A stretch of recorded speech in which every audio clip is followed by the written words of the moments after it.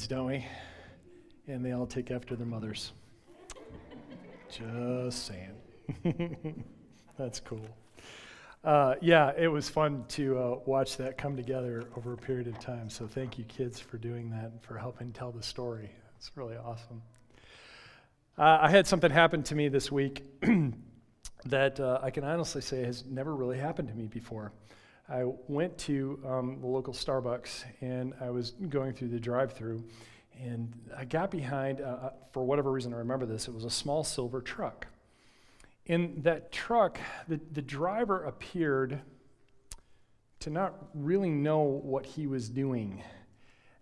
I can't really explain it. I don't know if that driver had never been to that Starbucks before, or had just not ever been to a Starbucks before, which just seems very strange to me, but apparently it does happen. Some people don't go to Starbucks. It's okay, there's prayer for that, it's fine. But anyway, I'm just kidding. He took a little bit of time ordering and then went up to the window, so I dutifully went up and ordered my beverage as well and pulled up behind him, and he spent a little additional time at the window. And I wasn't in any hurry, so it didn't really matter to me. I just thought it was kind of strange, because normally you go through the drive-thru at Starbucks, and they've got things moving along pretty quickly. And so eventually he went on his merry way, and I pulled up to the window, and I'm ready to make my payment. And they said, "Hey, Merry Christmas, the guy in front of you just paid for your beverage." And I was like, "What? That's cool, thank you." And you know what? I'm pretty sure my beverage tasted better. I'm just saying. It tasted better because of that. And so I'm heading towards the office, and I call my wife and told her what happened. And as I'm talking to her, I'm thinking to myself, why didn't I pay for the people behind me? You know, it's just one of those things where you're kind of caught off guard and you're not really thinking about it. And you're like, oh my gosh, you know, I could have done. So the next day, I go back to Starbucks, and I do that for the guy behind me. It was a young couple behind me. Quickly sped away so they wouldn't know it was me. Whatever that means. But anyway, it was a lot of fun to see that. And I love this time of year because it seems like we're just a little kinder to one another, doesn't it? You know, maybe it's the sappy Christmas movies I'm watching right now, and the fact that every single one of them, you know, kind of has the same sort of theme, different characters, different part of the country, but the same general idea behind it. And it's usually about somebody finding true love or having some kindness, or, you know, you've probably seen these as well. Or maybe because of the time of year, we're just a little more aware of charity and giving, because we're all out buying gifts, and so we're thinking about it. Yeah, I know. There's Grinches too. I've experienced them just like you have. But I think for a few weeks every December, we tend to think about others a little bit more. And I like that. I appreciate that. And this year, quite frankly, in this really odd year, it seems to me that we could all use a little more kindness and compassion, don't you think? Yeah. And yet, at the same time, oh, cool. Apparently we're Catholic now, and this is Insights, so it was a tape.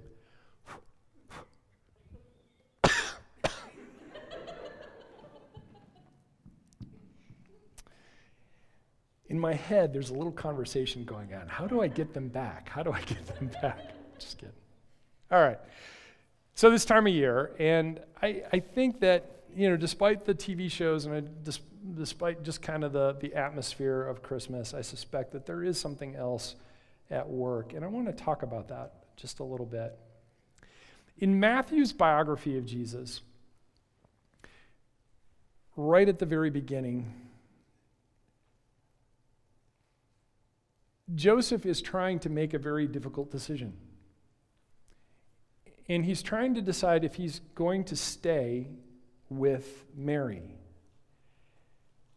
And in that birth account, God sends an angel to Joseph through a dream.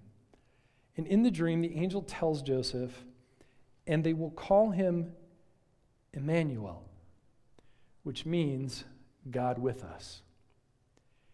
It's a little definition tucked inside of the text. And they will call him Emmanuel, which means God with us. And of course, this is why we're celebrating, right? I mean, this is what we've been waiting for. This is what we've been marking time with candles and what we've been talking about as we gather together on Sundays. It's the moment when God steps into our world and brings heaven to earth. And he walked among us, and he showed us a different way to be human. In fact, I would say that he's the illustration of what it means to be a son or daughter of God. He showed us that. He illustrated it for us. If you want to know what it means to be a son or daughter, emulate Jesus. Be like him. Learn to think like him. Learn to talk like him. Learn to love like him. And yet, I still think there's something else to that same idea. Because at the very end of Matthew's biography, in chapter 28, just before he ascends into heaven, he makes a comment to his disciples. And I want you to listen to what it says. Matthew 28. He says, "And surely I am with you always to the very end of the age." So think of it this way. In Matthew chapter 1, Emmanuel, God with us. And the other parenthesis to this is in Matthew 28. "And surely I am with you always." And there are parentheses around the life of Jesus. Because we have his life, his ministry, his death, his resurrection, all happening between God with us, Emmanuel, and through his Spirit, the one that lives inside of us, he still continues to move. And he does. He lives inside of us. In fact, he shares headspace with us. And that's why very often when you think that the Lord is speaking to you, it sounds like your voice. He wants you to understand him, so it does sound like your voice. Because if it was like the voice of James Earl Jones, you'd be like, what is this all about? But it's not. It's often your voice. You get an impression, a thought in your mind, and it's in your own voice, and that's because God lives in us through his Spirit. So he truly is still Emmanuel. So that thought that you had to buy the coffee for the person behind you in the drive-thru, the thought to actually bring dinner to somebody who might need it, or pay that family's bill, or do something special for someone in your workplace, whatever it happens to be. Those thoughts, I think, are God's prompts. That God is actually prompting you to do some of those particular things. And it's really funny that the more you do them, the more you take God up on those prompts, the more offers you get. You'll find yourself noticing these things more and more. That you have these opportunities, that you notice things that you can do, and you might hear these prompts. Why don't you go, hey, wouldn't it be great if? You'll hear those things.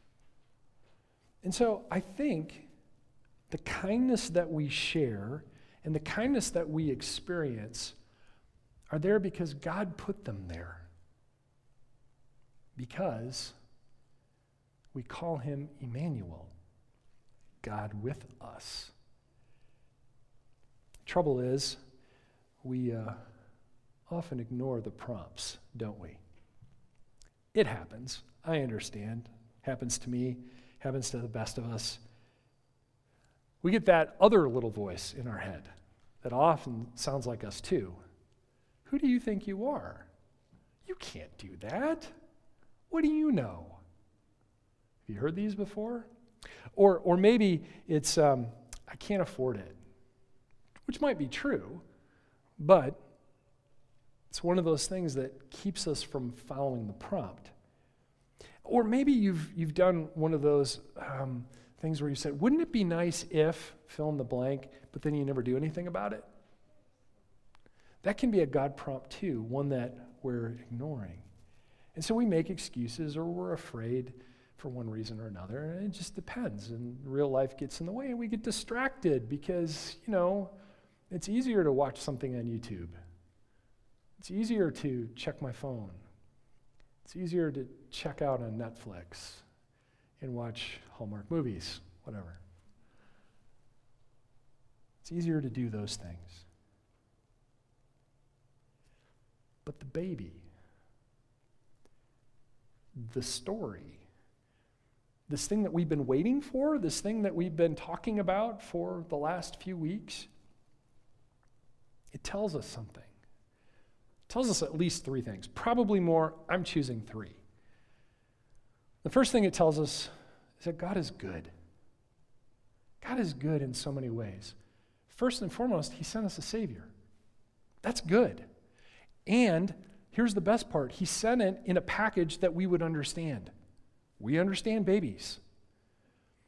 It wasn't some type of big fanfare or something that, knocked our socks off. It's just this baby because we understand them. God is good. The second thing, and I want you to hear this. I want you to hear this from me. I don't care if you hear anything else tonight. I want you to hear this. The other thing that the baby tells us, you are enough. You're enough. You're valuable enough for God to send a Savior for you. You're enough. Now, that doesn't mean that you might not have things that you've got to work on and you might need some healing in your heart and you've got some issues that you got to deal with in your past, all those kinds of things. But you need to understand that you have immense value to God because he sent a baby. And the third thing, and maybe you've never heard this before. Yes, God is good. Yes, you are valuable. But the third thing is he wants to do amazing things through you. Amazing things through you. Those little prompts in your head begin to lead more and to another and to another. And eventually you're praying for people, and eventually you're seeing things happen, and you're just astonished because of the things that God is doing around you. God wants to do amazing things through you. And here's how I know that. Why on earth would he have said that he would be with us even through the end of the age if he didn't want to do something amazing through you? You think God is with us just to criticize you and make you feel lousy about yourself? Church, that doesn't even make sense.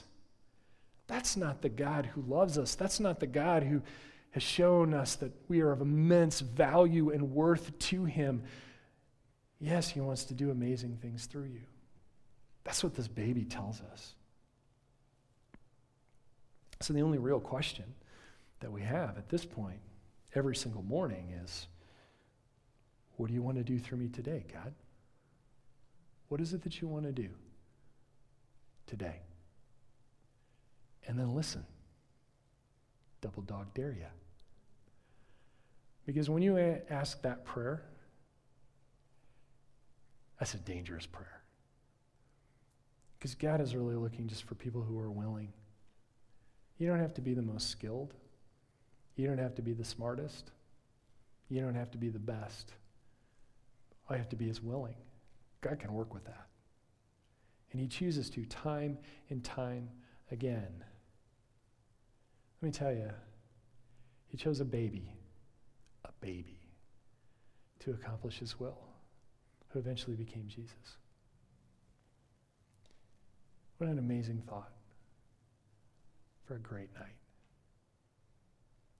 We're going to participate in a tradition that we try to do every year. And this year, we're doing like real candles, I guess. Oh, good. Thank you, Dan. We're going to turn the lights down. We're going to sing Silent Night. But here's the thing I want you to do. Go ahead and grab your candle. Dan and Jessica are going to lead us in the song. But I'm going to light mine. And as we start singing, I think I'm going to work my way up that row, and then I'm going to come back over here.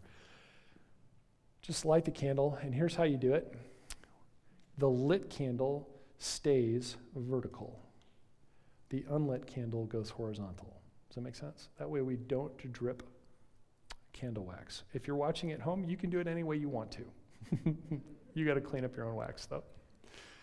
But as we're going through this, every time the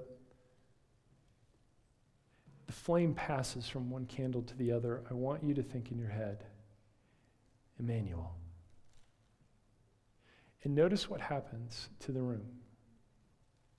It gets a little bit brighter and brighter and brighter. Because that is really what God with us is all about. Let's pray. God, it's a great night. You made it. And we're here, and we're celebrating the birth of Jesus. We get to do this. And we get to acknowledge how good you are. And we get to acknowledge the fact that we're valuable to you. Thank you for that. And we also get the thrill of hope that you're going to do amazing things through us. And so I pray that even tonight, Christmas Eve, in the strange year of 2020, God, that you would fill us so with your strength and your wisdom and your courage that next year becomes an Emmanuel year. God is with us. We're so excited to see what you're going to do with that. Pray this all in Jesus' name. Everybody said.